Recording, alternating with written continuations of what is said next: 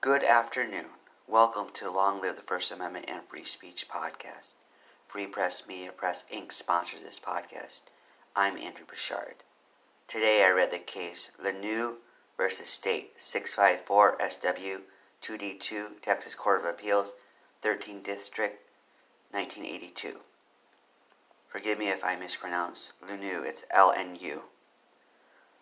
She also goes by Gabrielle Verse. What happened in this case?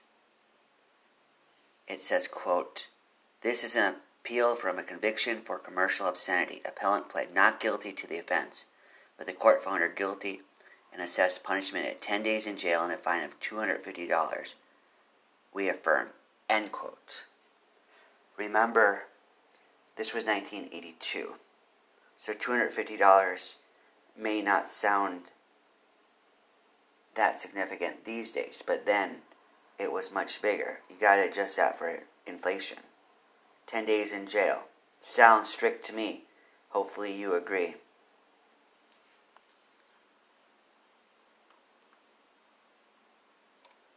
How does she get caught? This is what happened. It says, quote, "The information alleges that the appellant, a nude dancer, while performing, engaged in representations of masturbation and displayed her genitals to W.L. Hayden in an active fashion." End quote. This alarms me because we have a lot of new dancers out there, and could any of them be charged? Could all of them be charged? The times have changed in 1982, so hopefully we're getting better. But this is not what I want to see. The portion of the law that this supposedly violated said, quote, "presents or directs an obscene play, dance, or performance, or participates in a portion of the play, dance, or performance that makes it obscene." End quote. There's nothing wrong with obscene dances and plays and performances, if you ask me. But people disagree. But they're wrong, according to me. The court argues, quote, "Under the language of the statute, if a performance contains an obscene portion, the performance as a whole takes on the character of being obscene. Therefore, to say that the defendant participated in a portion of an obscene performance is equivalent to saying that the performance was obscene. Appellant's first ground of error is overruled." End quote. Doesn't this contradict the Miller test, which says a performance work taken as a whole? So this is saying part of the statute can be obscene, part of the performance can be obscene, but the rest, if it's not, it's still, the whole thing's obscene.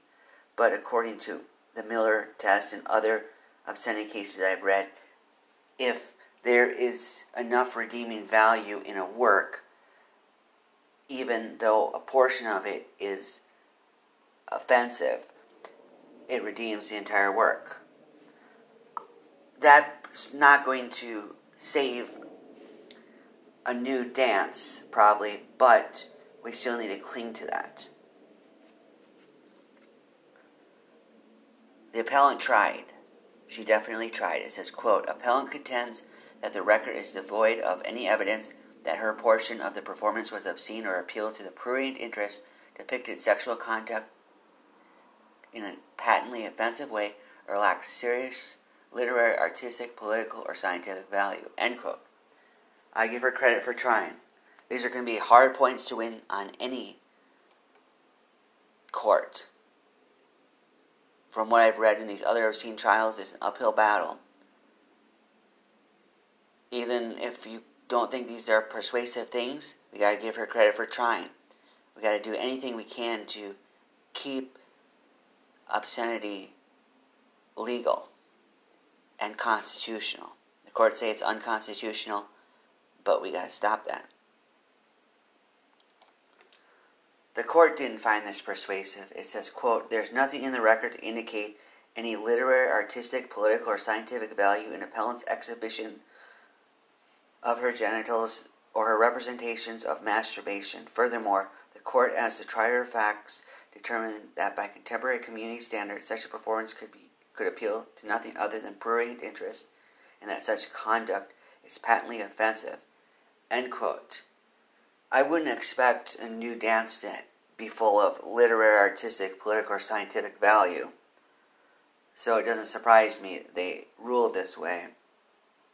Even if it totally lacks all literary, artistic, political, or scientific value, in my book, we need to make it legal. And how does this relate to the First Amendment? Let's see what the court says. It says, quote, In the case at bar, we find no evidence that the performance of the appellant had any serious literary, artistic, political, or scientific value to merit First Amendment protection. End quote. Good try. Way to go. You fought the good fight. Ultimately, the court ruled, quote, the judgment of the trial court is affirmed, end quote. Lunu,